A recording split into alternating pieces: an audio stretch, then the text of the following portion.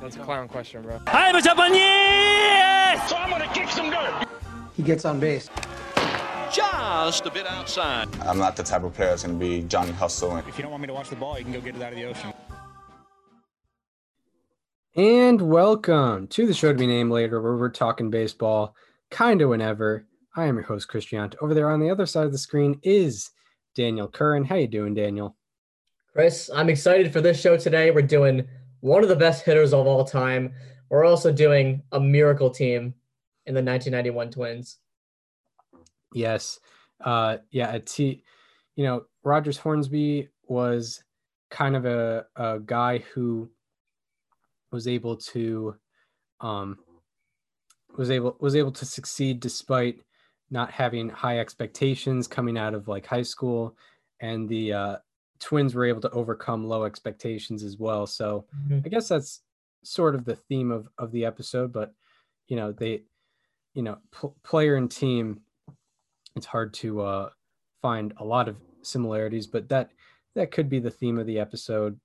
So we're going to get into Rogers Hornsby for this part of the episode.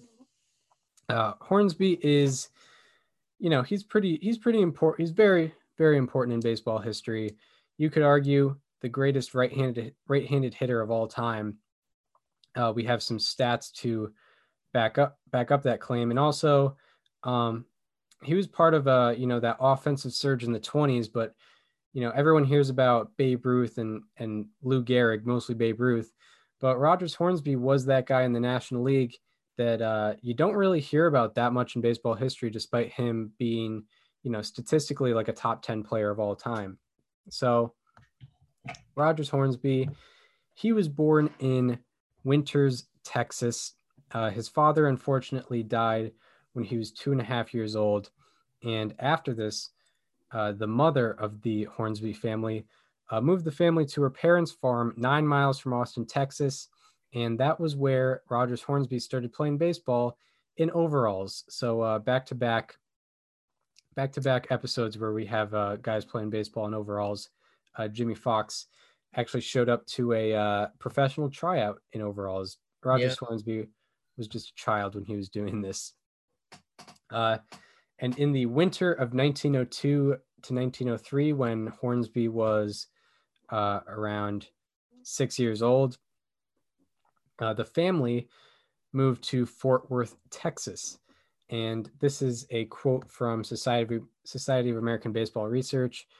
Quote, "By the time he was 9, he was the leader of a semi-organized local team that had blue flannel uniforms sewn by his mother.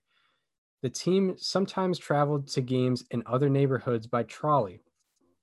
Young Rogers loved his uniforms so much that he wore it as much as possible, even around his own yard." So that's a little taste of early 1900s lifestyle that I appreciated. It's fun to imagine a 9-year-old leader of a baseball team in flannel uniforms. That's just imagine if Rogers Hornsby's team rolled up to the Sandlot and played against Ham Porter. Yeah, that would have been an event. That's that's the clash of the Titans. Two of the best. That's the unstoppable force versus an immovable object. Exactly. Matchup of the century, if you ask me. Some people might ask, 1927 Yankees versus like the 1975 Reds. I'm thinking Rogers Hornsby's 9-year-old semi-organized local team versus the 1884 Providence Grays versus 1884 Providence Grays or the members of the Sandlot. Yeah, that's what I'm thinking. But anyway, Rogers Hornsby at the age of 10 was a messenger boy for a packing plant in Texas, and he also served as a bat boy for an adult team, and sometimes, even at the young age of 10, was a substitute infielder because of his skill with the glove. And by the age of 15 for Rogers Hornsby, he was playing with grown men in the Fort Worth City League, not only for his team, the Northside Athletics, but he also would hire out to other teams for a charge plus transportation, plus his transportation fare and room and board. So he would basically be a baseball mercenary, just being hired to play baseball for other teams within his league while playing for another team. He'd get $2 a game plus the transportation fare and room and board. So all benefits for Rogers Hornsby, and he also got to play his favorite game. And the year after he did that, however, he joined a girls' baseball team after seeing a newspaper ad for baseball players looking to play for money. And Hornsby actually had to wear a wig and pretend to be a girl while he played, quote, according to Society of American Baseball Research, a number of games in North Texas for this girls' baseball team. It's incredible. It's incredible to hear. You can tell that he loved the game. Yeah. He loved being around it, no matter what he had to do to play. That is. Are you really trying to tell me that no one fell for that? Like, did no one say anything? They're like, there's no way that second baseman is a girl. That's definitely a wig. Like, I don't know. Like, maybe he was not the first person to do it. Maybe it was like. It was actually a guys' league, but all the guys were pretending to be girls. Yeah, maybe it was like PEDs in the 90s where no one talked about it, but everyone knew that. There's a lot of in this case, everyone knew that everyone was a guy. Yeah. Yeah. Unreal. So Rogers Hornsby goes from when he's 9 years old, playing for a team, a local team in blue flannels that his mother sewed, and then went on to his teen years where he played for a girls' baseball team and pretended to be a girl. Very, very interesting story for him to come up, unlike many of our other STBNL history alums. But he ended up attending Northside High School in 1909, and he would play baseball and football. However, he dropped out of high school after 2 years to become an office boy for a packing plant to support the family. So now he's bouncing around in the minor leagues, and with baseball, he had yet to overwhelm anyone with his talent. He was kind of just playing with everyone else, nothing too special there. And he was, quote, skinny as a rail, and was not a great hitter up to that point. And in 1914, by the age of 17, Hornsby told his older brother he talked him into arranging a tryout for a Class B Texas League team. So he was going at whatever lengths he could to try and get a professional contract. And he got a tryout, and they actually were impressed enough to give him a contract, but he was released 2 weeks after he saw the field. So later, he got a bus to Hugo, Oklahoma, where he tried out for a Class D Texas-Oklahoma League team, and he made the team to earn $75 a month. But the team would disband mid-season, but Hornsby's contract would be sold to another team in the same league. And he didn't do very well that season. He committed 45 errors in 113 games. So he was particularly bad at defense, and he hit .232. And we have a quote from Society of American Baseball Research. His teammate, Herb Hunter, remembered a frustrated Hornsby pleading, "Won't someone teach me how to hit?" I mean, he was just playing for the love of the game, but he just didn't know how to do it, and he needed some coaching. And the St. Louis Cardinals did a spring training in Texas. As they would travel north, they would play minor league teams on the way there. And the Cardinals played a split squad game against Hornsby's team, and the Cardinals' only scout, Bob Connery, was actually impressed for his ability to field bad hops. So he kind of got over the error problem that he had. Yeah, and Connery was so impressed with his ability to field bad hops that he bought Rogers Hornsby new spikes and a new glove with his own money.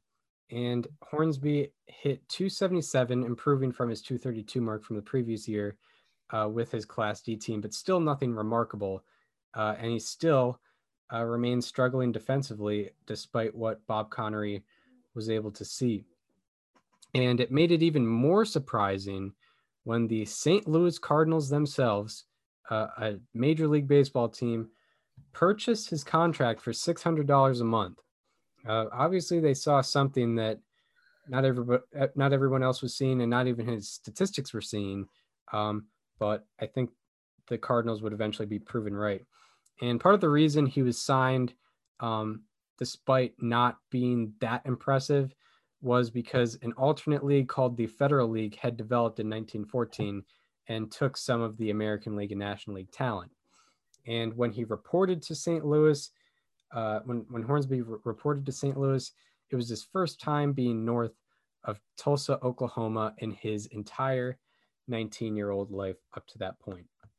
And now we go on to the era in which Rogers Hornsby is mastering the dead ball pretty quick as that era is dwindling down. So there's only 5 years left of the dead ball era at this point, and Rogers Hornsby makes his debut on September the 10th at the age of 19 years and 136 days. And he did all right in his first season. He hit 246 with a 552 OPS and 61 plate appearances in 1915, playing all games at shortstop.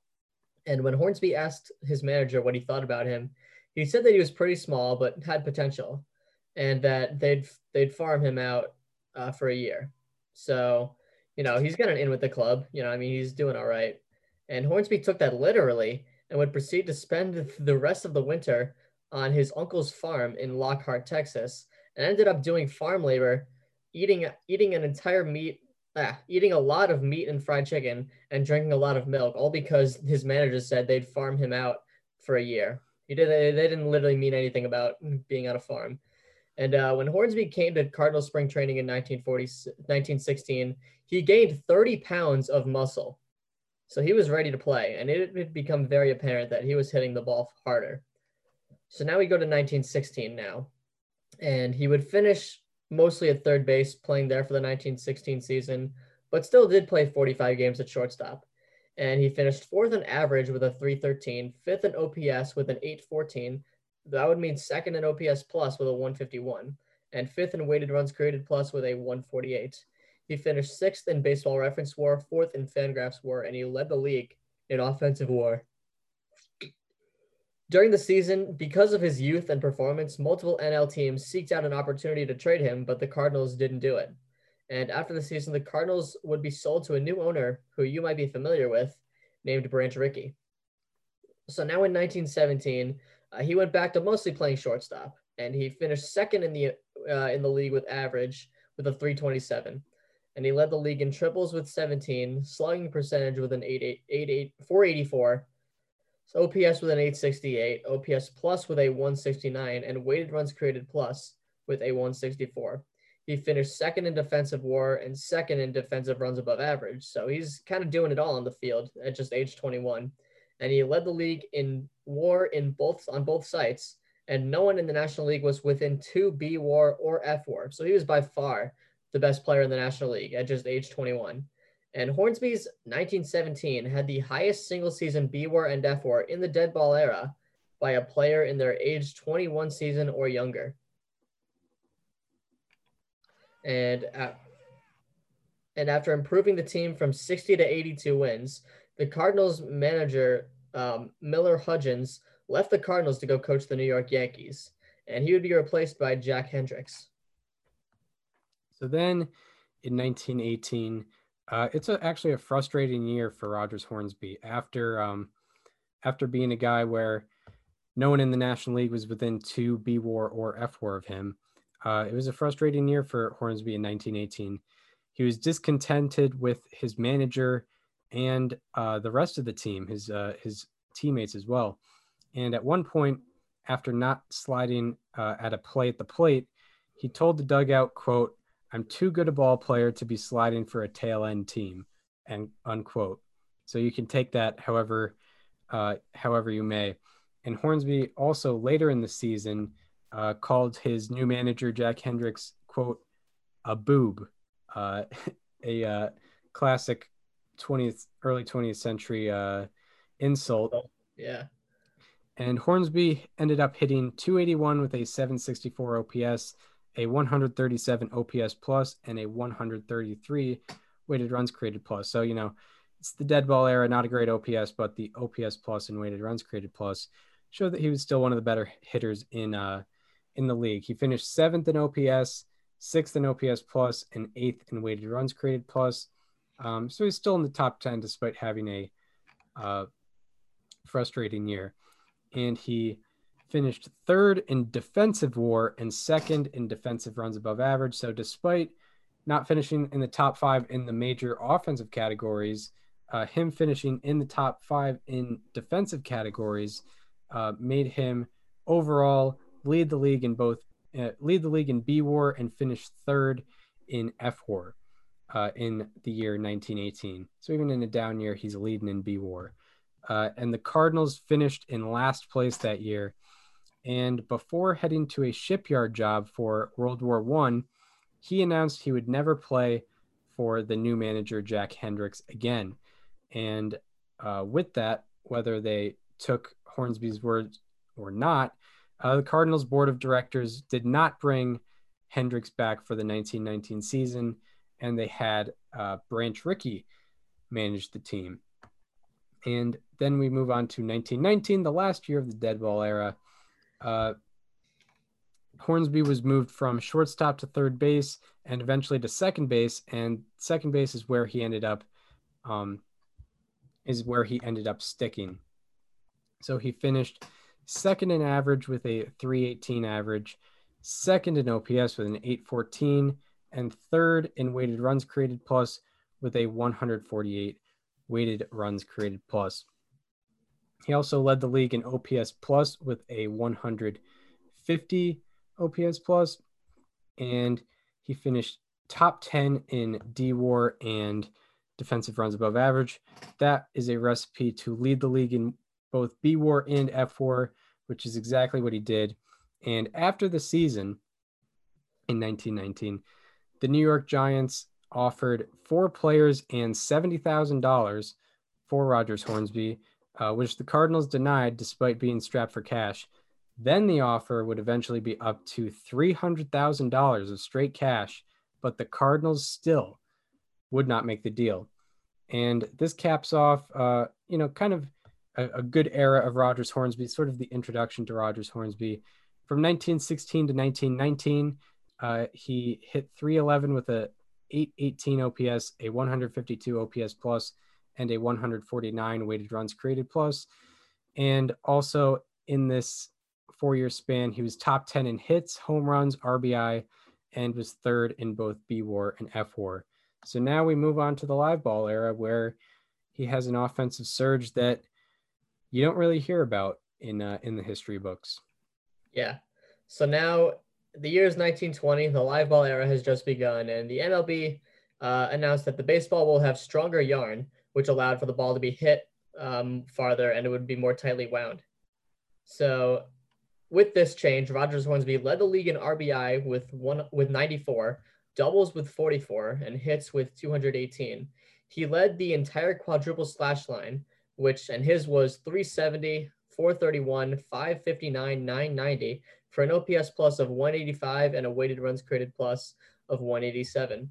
And no one in the National League was within 2 wins above replacement on either website. So Rogers Hornsby is getting going in the live ball era. And now we move on to 1921, where he led the league in runs scored with 131, RBI with 126, doubles with 44, triples with 18, hits with 235. And once again, he led the entire quadruple slash line with a 397, 458, 639, and a 1097 OPS, a 191 OPS plus, and 191 weighted runs created plus. No one in the National League was within 3 B WAR or F WAR. He was far and away the best player in the National League. And this season is the only in baseball history with 235 plus hits, 20 plus home runs, and 16 plus triples. So, you're thinking Rogers Hornsby, he leads the league in the entire quadruple slash line 2 years in a row. He's bound to take a step back. However, he's only getting cooking pretty much.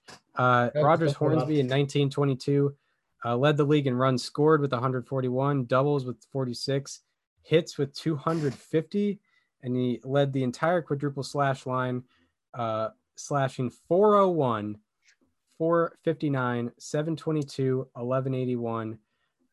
He also led the league in OPS plus with 207 and weighted runs created plus with 198. And he also, from leading the league in average home runs and RBI, won the Triple Crown with a 401 average, 42 home runs, and 152 RBI. And at the time, his number of hits and home runs in a single season were a National League record. And his number of total bases in 1922 remain a National League record and the second most in a single season in baseball history. An extraordinary season in 1922. And his 1921 and 1922 seasons remain the only seasons in baseball history with 235 plus hits, 20 plus home runs, and an OPS plus of 190 or better. And his 135 games with at least one hit in 1922 are tied for the most in a single season in baseball history. Also, his 1922 season is the only season in baseball history with 250 plus hits, 150 plus RBI, and 10 plus triples. His 1922 is also the only season in baseball history with 250 plus hits and 42 plus home runs. It is also the only season in baseball history with a 400 plus average and 150 plus RBI. And it is the only season in baseball history with a 400 plus average and 40 plus home runs. You just keep going on those only season in baseball history. Yeah, and they're not really they're two filter stats, but also, by the way, which is even more impressive. Yeah, dude, I was say you didn't make it super arbitrary for most of those. Yeah, 400 average and 40 home runs. Only Rogers Hornsby ever did it, and he only did it in 1922. That's right. It's unbelievable. So now we move into 1923, and unfortunately, Hornsby injured his knee in May, and he had a severe rash that forced him to be, bandaged up. So those injuries limited him to only 107 games and 487 plate appearances. And those 487 plate appearances were enough to qualify him for rate statistics. So with that being said, of course, with the hurt knee, he still led the entire league in the quadruple slash line with a 384, 459, 627, 1086. He also led an OPS plus with a 188 and weighted runs created plus with a 183. He finished second in B-WAR and second in F-WAR. But he also had a heated exchange with the manager multiple times during the season. And more trade negotiations went on for Hornsby with the Giants and the Brooklyn Robins. But the Cardinals still decided to keep him anyway. So, obviously with the talent that Rogers Hornsby had, they were going to have a longer leash on the guy, even with whatever in-house conflict he was bringing. So we're on to 1924, which you could argue is the best season of Rogers Hornsby's career. So through his first 74 games in 1924, he was hitting 397 with an 1108 OPS. I mean, just amazing. 397 with an 1108 OPS. It's one of the better seasons in baseball history if he continues that. And in his 75th game of the season, he went 3 for 4, which brought his average up to 402. And his average stayed 400 or higher for the remainder of the season as he hit 454 with a 1315 OPS from his 75th game on. And he ended up on the season leading the league in runs scored once again with 121, doubles with 43, walks with 89, hits with 227, the entire quadruple slash line, slashing 424, 507, 696, 1203. I believe career highs in all of those. OPS plus with a 222, and weighted runs created plus with a 221. I believe with the OPS plus and weighted runs created plus, career highs for him. And no one in the National League was within 4 B WAR or F WAR. 4, that's a lot. If you have 4 baseball reference WAR in, It's a good season. if you have 4 in a season, that's a very respectable season. And that goes even like now. Yeah. And you might get, that's like an all-star season for B WAR or F WAR. No one was within that range of Rogers Hornsby. No one was within like an all-star season's worth of production of Rogers Hornsby in 1924. And in 1924, the most valuable player award was brought back to the National League for the first time since 1914. However, despite all this, Hornsby finished second in the MVP race behind Dazzy Vance, who went 28-6 as a pitcher. They were a lot more lenient on giving the MVP to pitchers back then. So they gave it to they did not give it to Rogers Hornsby that year. Ooh. What a real shame. Because I mean, how much better can he do? So that, we'll put this Rogers Hornsby 1924 season into a historical perspective. The only men to have a higher OPS plus in a qualifying season in the modern era are Ted Williams, Barry Bonds, and Babe Ruth. His .424 average remains a modern era National League record. And also, by the way, I like to add the modern era. That is since 1900. Yeah, 1900. That is the last 120 seasons of baseball. Yeah, 121 now, I believe. 120 and a half. Yeah, 120 and 2/3. I guess if you include like 94 and 81. Yeah. 94 and 81. I don't know. But a lot of years, over, 115 years. So his .424 average remains a modern era National League record, and his .424 average remains a live ball era MLB record. We just celebrated the 100th anniversary of the live ball era, so that's the history that he made. Live ball era MLB record for a single season batting average. Also, his B WAR in his 1924 season remains a National League single season record. And also, it is the only season in baseball history with 625 plus plate appearances, less than 35 strikeouts, and an OPS plus of 220 or better. How about that? It is also the only season in baseball history with 625 plus plate appearances, less than 35 strikeouts, and a 1200 plus OPS. OPS plus and OPS, he was doing it. So even if he was in a more offensive era or less offensive era, smashed it in both. And also, it is the only season in baseball history with 226 plus hits, 85 plus walks, and less than 35 strikeouts. How about that? It is also the only season in baseball history with 220 plus hits and a 220 OPS plus or better. How about that? It is also the only season in baseball history with a .420 plus average and a 220 OPS plus or better in 400 plus plate appearances. How about that? It is the only qualifying season in baseball history with a .420 plus average and a 1201 plus OPS. How about that? And lastly, the last thing to mention on his 1924 season, it is the only season in baseball history with a .420 plus average and 20 plus home runs. How about that?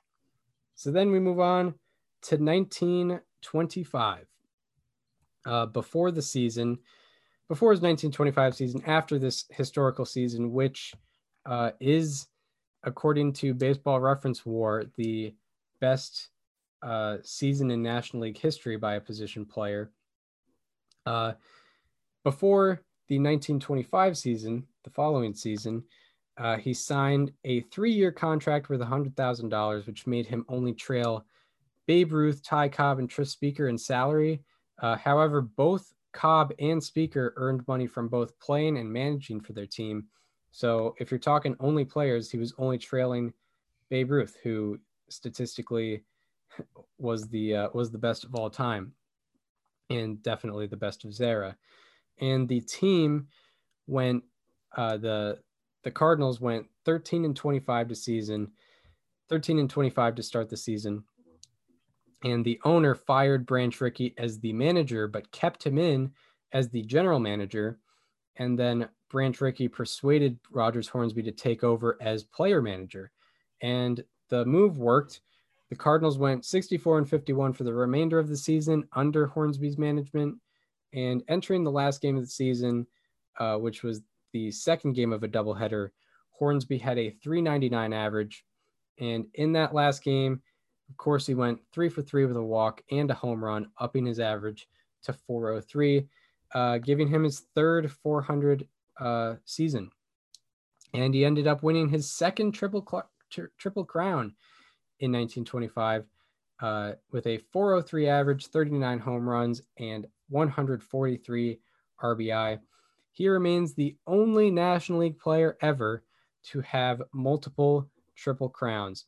And he also led the league in the entire quadruple slash line, slashing .403, .489, .756, .1245. Led the league in OPS plus with 210 and weighted runs created plus with 208. Once again, being above 100% above average, according to those statistics. And Hornsby hit .447 with runners in scoring position, which allowed him to lead the league in runs batted in. And that was the highest average with runners in scoring position among players with 60-plus plate appearances with runners in scoring position in 1925. And no one in all of Major League Baseball was within 3 B WAR or F WAR. No one in all of Major League Baseball, not just the NL, but all of Major League Baseball. And Hornsby won the Most Valuable Player award, as he should have the prior year, but this time he's able to get the trophy. And the only other men to have a higher OPS in a qualifying season are Ted Williams, Barry Bonds, and Babe Ruth. As noted, he had a 1245 OPS. Only Williams, Bonds, and Ruth have outdone that in a single season. Hornsby is also the only other man to have 200 plus hits and an OPS of 1245 or better in a season is Babe Ruth. And now what Hornsby is exclusive in, it is the only season in the modern era with a 402 plus average and 140 plus RBI. How about that? His 1922 and 1925 seasons are the only seasons in the modern era with a 400 plus average and 140 plus RBI. How about that? It is the only season in baseball history with a 402 plus average and 38 plus home runs. How about that? His 1922 and 1925 seasons are the only seasons in baseball history with a 400 plus average and 38 plus home runs. How about that? Also, his 3 seasons with a 400 plus average in 300 plus plate appearances remain tied for the most in baseball history. How about that? And he is one of 2 players with 3+ such seasons in the modern era, and he remains the only player in the live ball era with 3+ qualifying seasons with a 400 plus average. How about that? And Hornsby led the National League in the entire quadruple slash line for 6 consecutive years, and no one else has ever led their respective league in the entire quadruple slash line in that many consecutive years. Just looked at all the guys with 6+ batting titles. No one ever led their entire quadruple slash line in their league 6 consecutive years like Hornsby did. And this caps off an incredible run, an incredible 6-year stretch. But when you boil it down to 1922 to 1925, it's even more unreal what he was able to do in those 4 years. He averaged a 404 average, an 1183 OPS, 208 OPS plus, 204 weighted runs created plus, 31 home runs, 118 RBI, 40 doubles, and 211 hits per season. And from 1922 to 1925, he led all of Major League Baseball in average slugging, OPS, weighted runs created plus, hits, runs scored, RBI. He only trailed Babe Ruth in home runs, who was the home run king at that point. And Hornsby also from 1922 to 1925 led all of Major League Baseball in B WAR and F WAR. So now Hornsby is kind of just torn around the National League. And in 1926, he still had a very good year, but not nearly what he was able to amount to in 1924 and 1925. He hit .317 with an .851 OPS. That would make for 124 OPS plus and 128 weighted runs created plus. However, he did still hit .391 with runners in scoring position. And after leading the National League in all of such categories for the last 6 years, he only finished top 10 in one slash line category, which was 10th in OBP. He finished 6th in B WAR and 7th in F WAR, and also finished 18th in the MVP vote.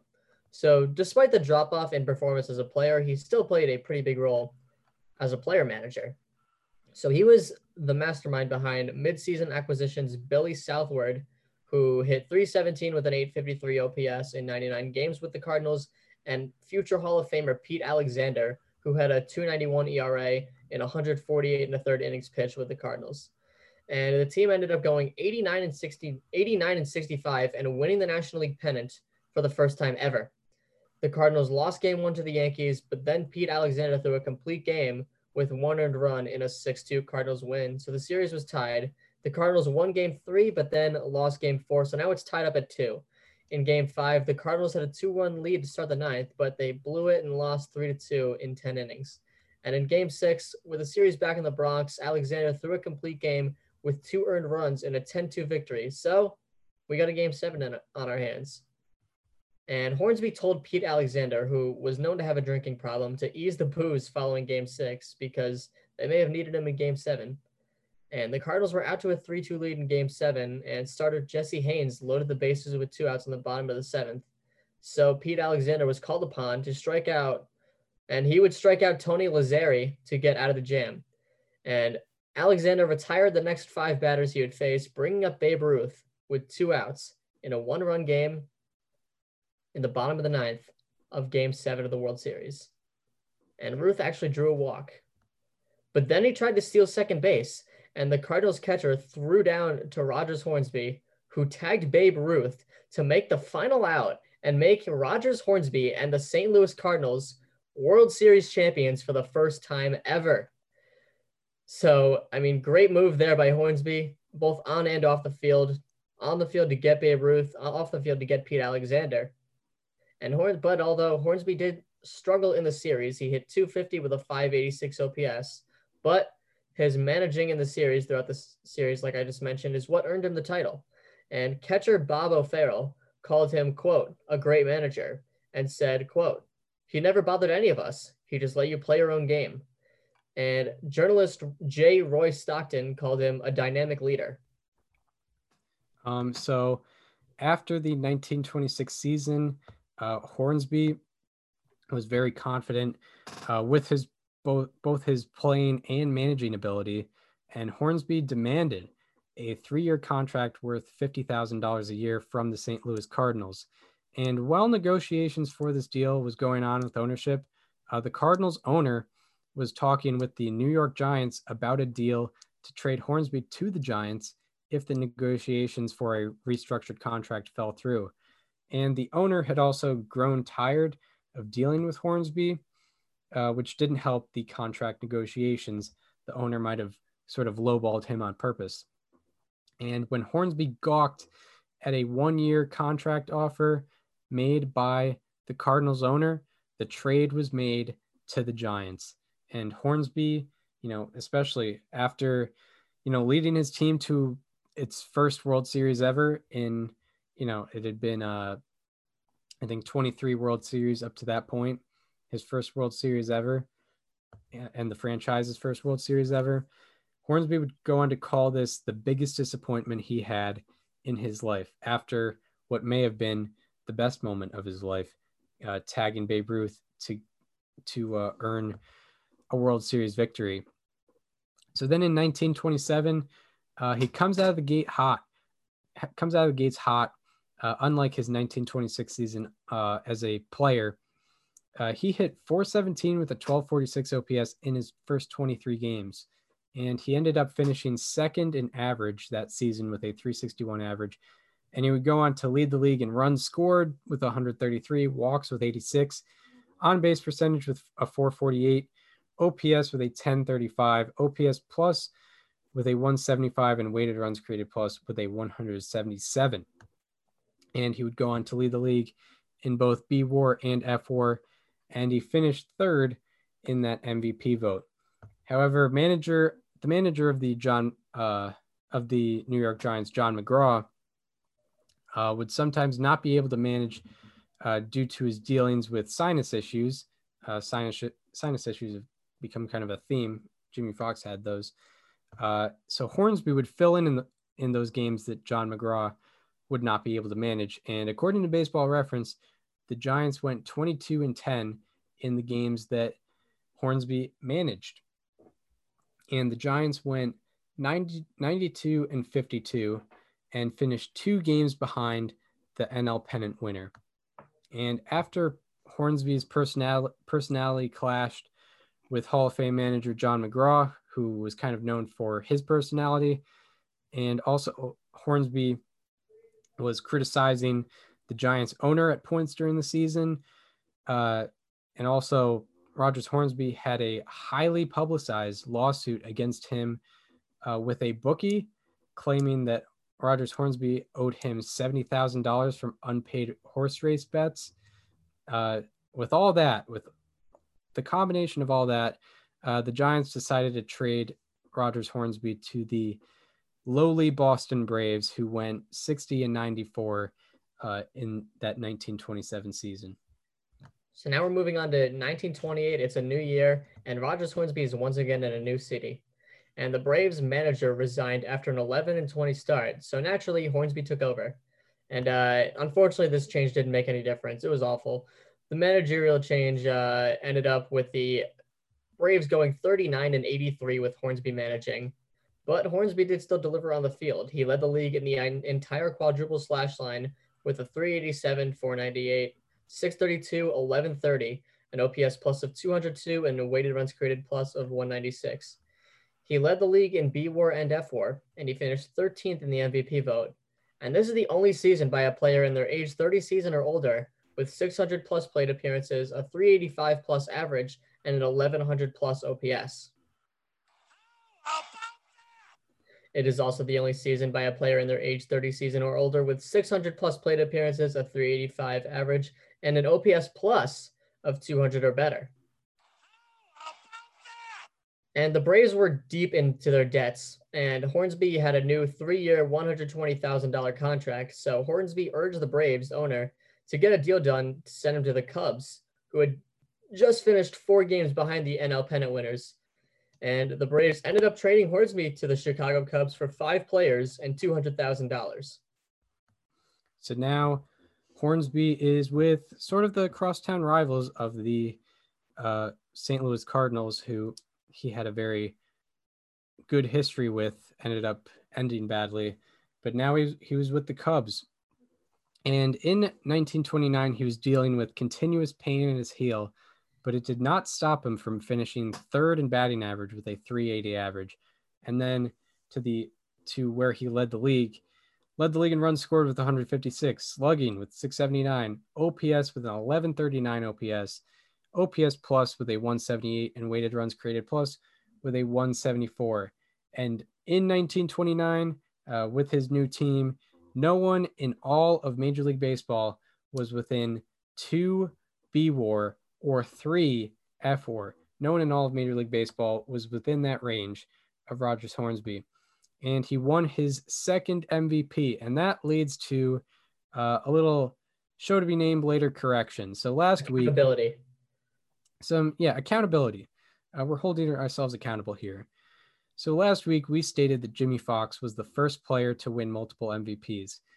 He was actually the first player to win multiple American League MVPs and the first player to win multiple MVPs under the modern form of voting. However, Rogers Hornsby was actually the first MLB player to win multiple MVPs.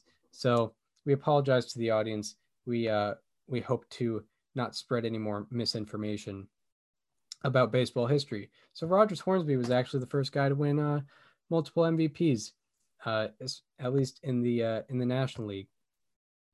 So his 1927 and 1929 seasons remain the only seasons by a National League player in their age 31 season or older with a 350 plus average, 25 plus home runs, and 125 plus RBI. How about that?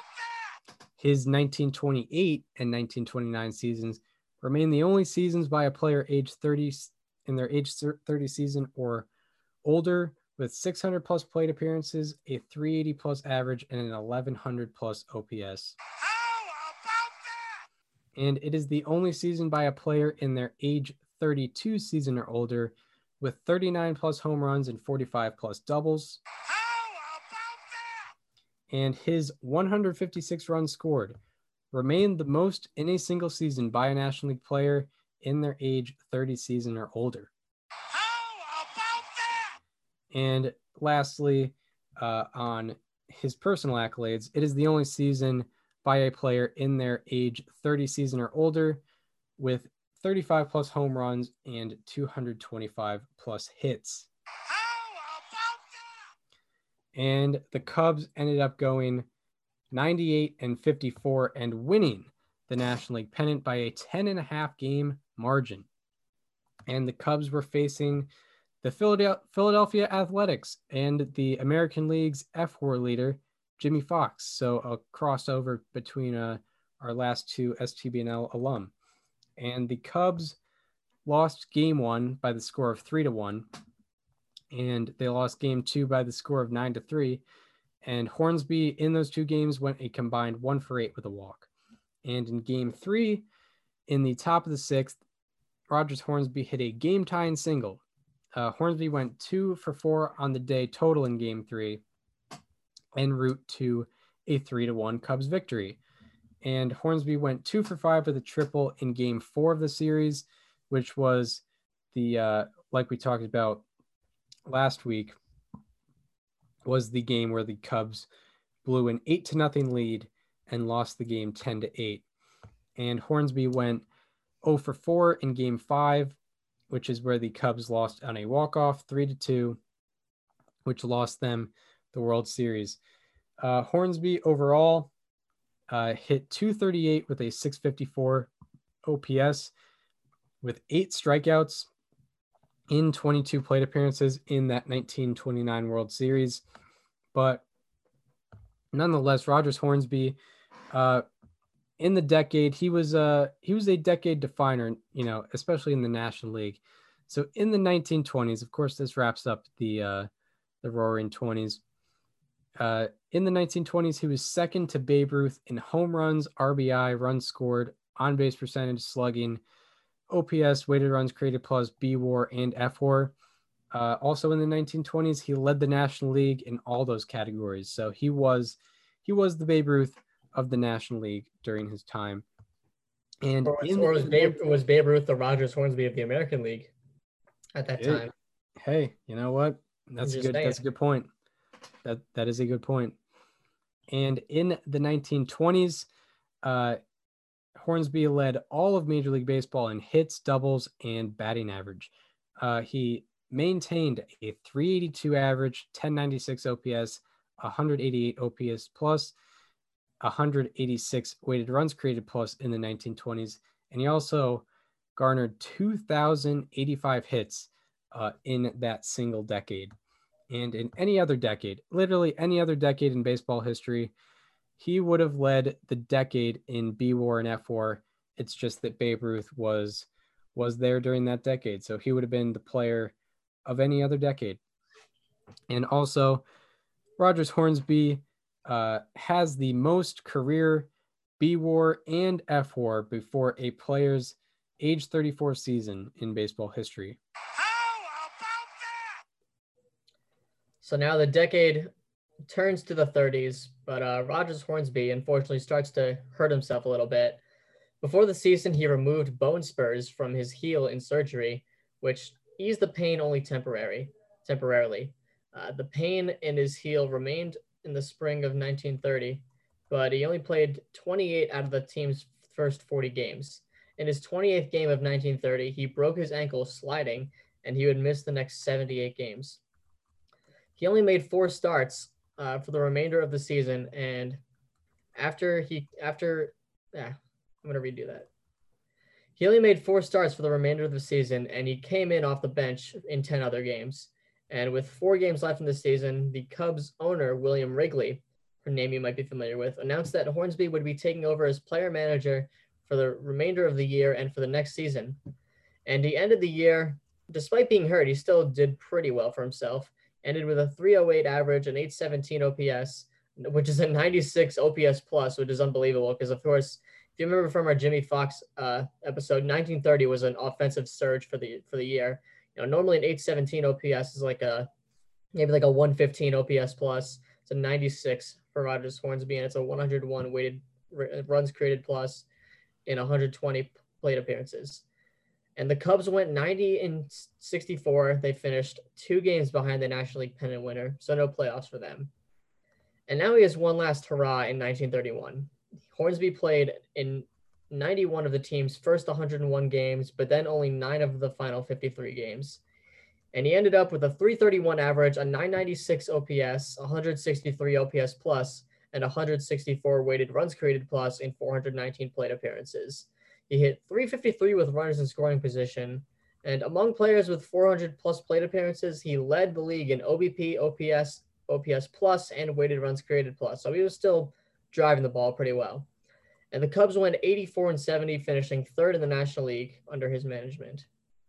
So now for the remainder of his career, he's playing a little bit, but he's mostly a manager. So in 1932, due to his heel pain, he only played 19 games and he hit 224 with a 667 OPS. And the Cubs started the season 22-9 and with a 3-game lead for the pennant. Then they went 31-37 and were 5 games out of the pennant lead. And then Hornsby was relieved of his managerial duties for the Cubs. The Cubs went 37-18 for the remainder of the season and actually did end up winning the pennant. And the Cubs were so disconnected with Hornsby that they voted that they wouldn't give him any of the World Series share, believe it or not. So that he may have been a little bitter with that. And after the season, he actually signed back with the St. Louis Cardinals to finish where he started. So Hornsby's back in St. Louis, back where he started his career back in 1915, 18 years later. First time being with the Cardinals in 7 years. And he played 46 games through July 23rd, with 30 of those games being off the bench. And he ended up hitting 325 with an 893 OPS in 97 plate appearances. But with the Cardinals out of pennant contention, they put Rogers Hornsby on waivers, where the St. Louis Browns picked him up. And the Browns, of course, being a prelude to the Baltimore Orioles, if you're unaware.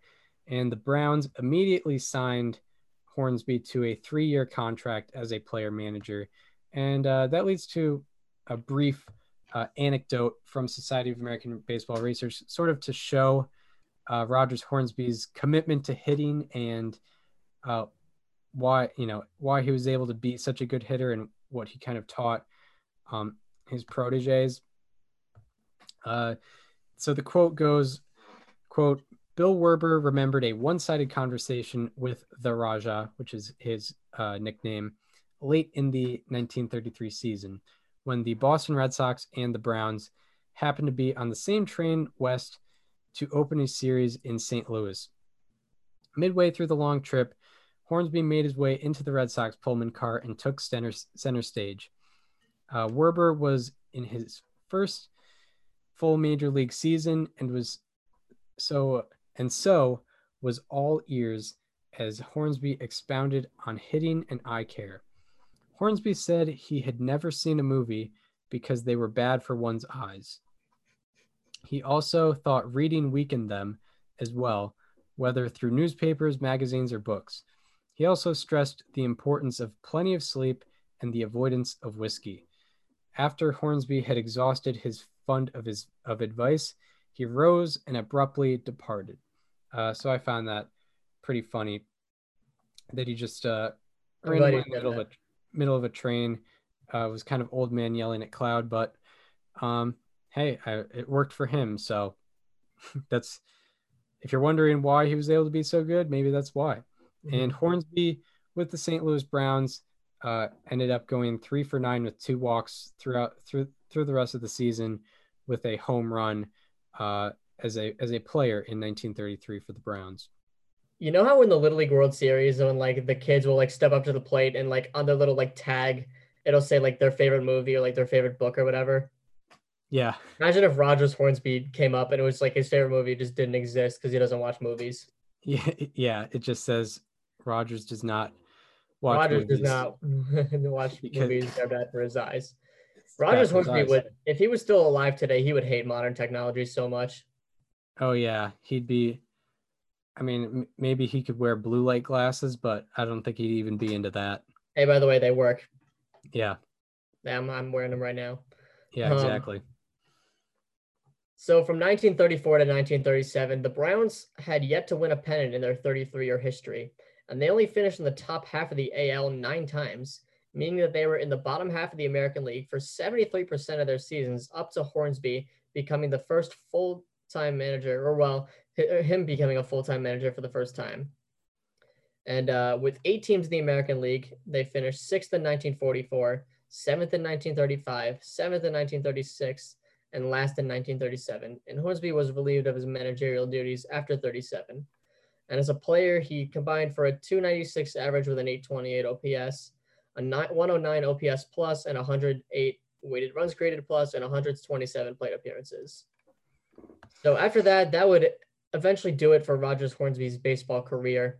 And after he retired, after being let go by the Browns, he went on to manage several minor league clubs over the next several years, including the Baltimore Orioles, which would of course later become the name of a major league franchise. In fact, the one that the Browns would become later on, the Chattanooga Lookouts, the Oklahoma City Indians, and the Fort Worth Cats. In his inaugural balloting, Hornsby got 46.5% of the Hall of Fame vote. That is horrible. It should have been 96% at least. He then got 26.4% in 1937, 17.6% in 1938, and then jumped to 64.2% in 1939. So after the Hall of Fame's inaugural inductions in 1939, the BBWAA decided to vote for the Hall of Fame every 3 years. So the next Hall of Fame election wouldn't happen until 1942. And in 1942, Rogers Hornsby was inducted into the Baseball Hall of Fame with 78.1% of the votes. And when the Texas League shut down due to World War II, he managed in the Mexican League, but he didn't like the experience and he only managed there for 9 days. So then after his days with the Mexican League, he managed in the rebooted Texas League in the 1950s and eventually the famous Pacific Coast League, which is now a AAA league. And he was eventually hired by the St. Louis Browns in 1952, but was actually fired after 51 games as he was not succeeding, nor was he very well liked. In fact, when he was fired, the players made a 3-foot trophy for the club president, Bill Veeck, that was inscribed, quote, "To Bill Veeck for the greatest play since the Emancipation Proclamation," unquote. And according to Society of American Baseball Research, quote, pitcher Gene Bearden said, "They ought to declare a national holiday in St. Louis." Outfielder Bob Neiman was quoted as saying, "The news was like lifting a 100-pound sack of sand from each player's back," unquote. So the Browns were very upset with Rogers Hornsby, but maybe they needed Hornsby because they never ever won an American League pennant, I don't believe, in their history. So, but they did have Ken Williams. They did have Ken Williams, and most importantly Ken Williams, and then George Sisler, but most importantly Ken Williams. But in 1922, back in 1922, the first 30-30 season ever. Of course, wouldn't happen again for another 35 years. Willie Mays was the next person to do it. Yeah, exactly. Shout out to Ken Williams. And so, yeah, maybe the Browns needed a kick in the butt. Maybe Hornsby was offering it to him, but ultimately it was not the right fit. But despite this unpopularity with Rogers Hornsby, the Cincinnati Reds actually hired Hornsby as a manager of their team 6 weeks later. Hornsby went 27-24 for the remainder of the season, and was actually signed on for the next season. Hornsby was attempting to relax a little more on the players, but he was still a bit blunt naturally, and was also, again, not well liked by the players. And after the Reds went 68-86, he was let go by the Reds, like he was, a lot of times during his career. And that would be his last managing job. But he would find work in baseball for many years after that. And in the fall of 1962, he went into a Chicago hospital for a cataract surgery and ended up suffering a stroke. He spent the holidays in the hospital, then suffered a fatal heart attack on January 5th, 1963, where he died at the age of 66. But now we get into sort of the legacy and where Rogers Hornsby reflects himself in baseball history. So among career qualifiers, he is second all time in career average with a 358. He is 8th in OBP with a 434, 11th in slugging with a 577, and 7th in OPS with a 1010. He is 6th in OPS plus with a 175 and tied for 3rd all time in weighted runs created plus with a 173. And minimum 6,000 plate appearances, his OPS ranks 5th all time. Also minimum 6,000 plate appearances among right-handed hitters. He is 1st in average, 1st in OBP, Jimmy Fox is right behind him, 6th in slugging with Jimmy Fox being 1st, and 3rd in OPS with Jimmy Fox also being 1st. Shout out to our last player. But however, Rogers Hornsby is 1st in OPS plus and 1st in weighted runs created plus. He is also 4th all time in offensive WAR among right-handed hitters, and a minimum 3,000 plate appearances among second basemen. He is 1st in average, 1st in OBP, 1st in slugging, 1st in OPS, and 1st in weighted runs created plus. He is the best offensive second baseman of all time. He leads all second basemen in B-WAR and F-WAR, and he is also 9th all-time in career B-WAR and 9th all-time in career F-WAR. His 9 times leading the league in his 9 times leading the league in slugging and 11 times leading the league in OPS are the most of such times in National League history. His 12 times leading the league in OPS plus are tied for the most of such times in baseball history. And lastly, his 11 times leading the league in B-WAR are tied for the most such times in baseball history. So Rogers Hornsby, obviously, if you go just across eras, top 10 player of all time.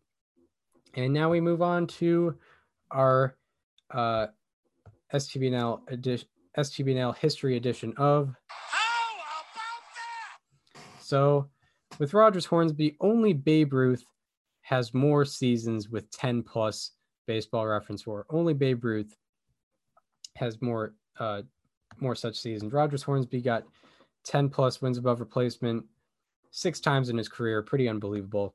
Also, his 8 seasons with a 360 plus average and 10 plus home runs are the most such seasons in baseball history. How about that? Hornsby also has 6 seasons with a 380 plus average and 20 plus home runs. No one else in baseball history has more than 3 such seasons. How about that? He also has 7 qualifying seasons with a 380 plus average and a 600 plus slugging percentage, and no one else in baseball history has more than 3 such seasons. How about that?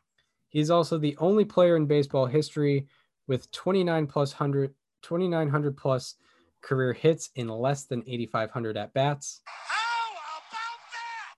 He's also the only player in baseball history with 1,000 plus plate appearances, a 350 plus batting average, and a 550 plus slugging. How about that? He is also the only player in baseball history with 1,000 plus plate appearances, a 350 plus average, and a 175 OPS plus or better. How about that? And he is the only player in baseball history with a 350 plus average and 300 plus home runs. How about that? So now we move on to Rogers Hornsby's legacy. And we've stated this before, maybe it's vice versa, but he was the Babe Ruth of the National League in terms of dominance in the 1920s. When people think of the 20s, obviously you think of the Yankees, you think of Ruth, you think of Gehrig, that whole team. And, they were a dynasty, but Rogers Hornsby individually was doing that type of stuff in the National League. And it resulted in him being, relatively a top 10 player in baseball history. And no one else quite had the ability to get hits at his rate while also hitting for power. He had the dead ball era ability to get on base via hit, and he had the live ball era ability to hit for power, which you just did not see very much. He had second best average of all time, and along with that, 300 plus home runs. Only player in baseball history with 350 plus average and 300 plus home runs. And he was also obviously, from the start, you can tell Rogers Hornsby was absolutely obsessed with the game and obsessed with the art of hitting. From the time he was 9, he was leading his young local team with flannel uniforms, and he managed until he was in his mid-50s, until they told him he couldn't manage anymore for a major league ball club. He was always around the game. And, even after he was let go as manager for eternity, he was still getting baseball jobs, still wanted to be around the game. And Hornsby was known, for better or for worse, for having a cold personality, especially in his later years.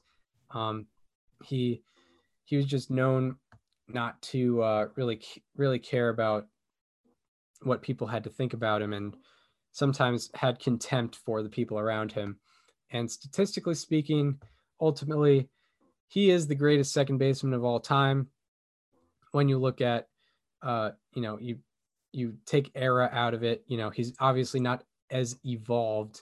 He obviously wasn't as evolved as Robinson Cano or DJ LeMahieu.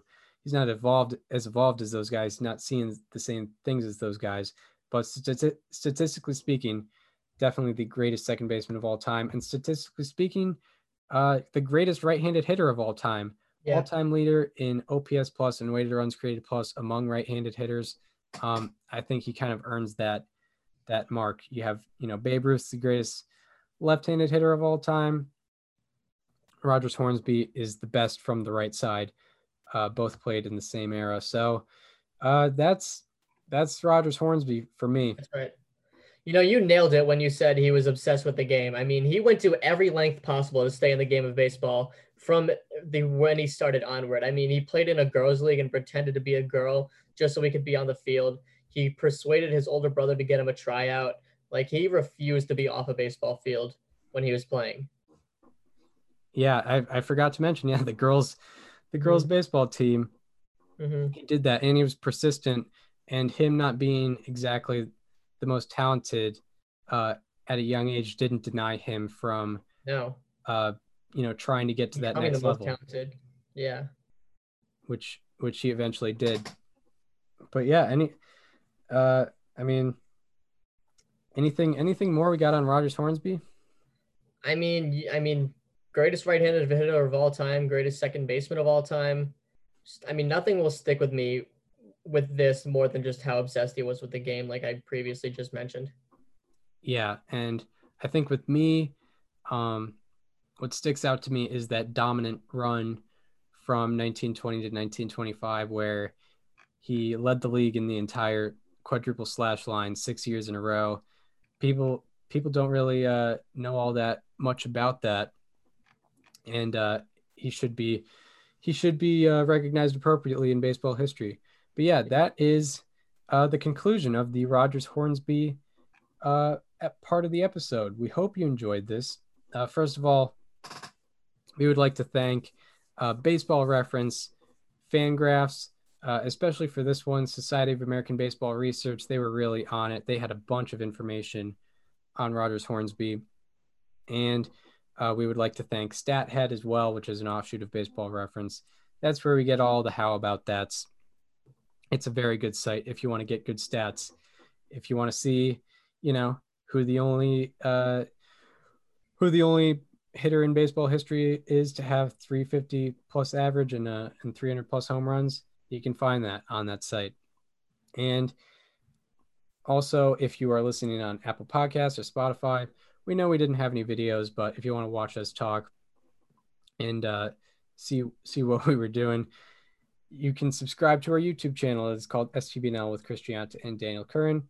If you want to follow us on social media, follow me at Chris_Gianta. Follow Daniel on both Twitter and Instagram at Daniel_Curran. And follow our show Instagram at STBNL Podcast. With all these platforms, you'll know exactly when we are posting our episodes, which is sort of the benefit. And we hope you enjoyed the Rogers Hornsby part of the episode, and we hope to see you tomorrow, where we will be talking about the 1991 Minnesota Twins. See you then.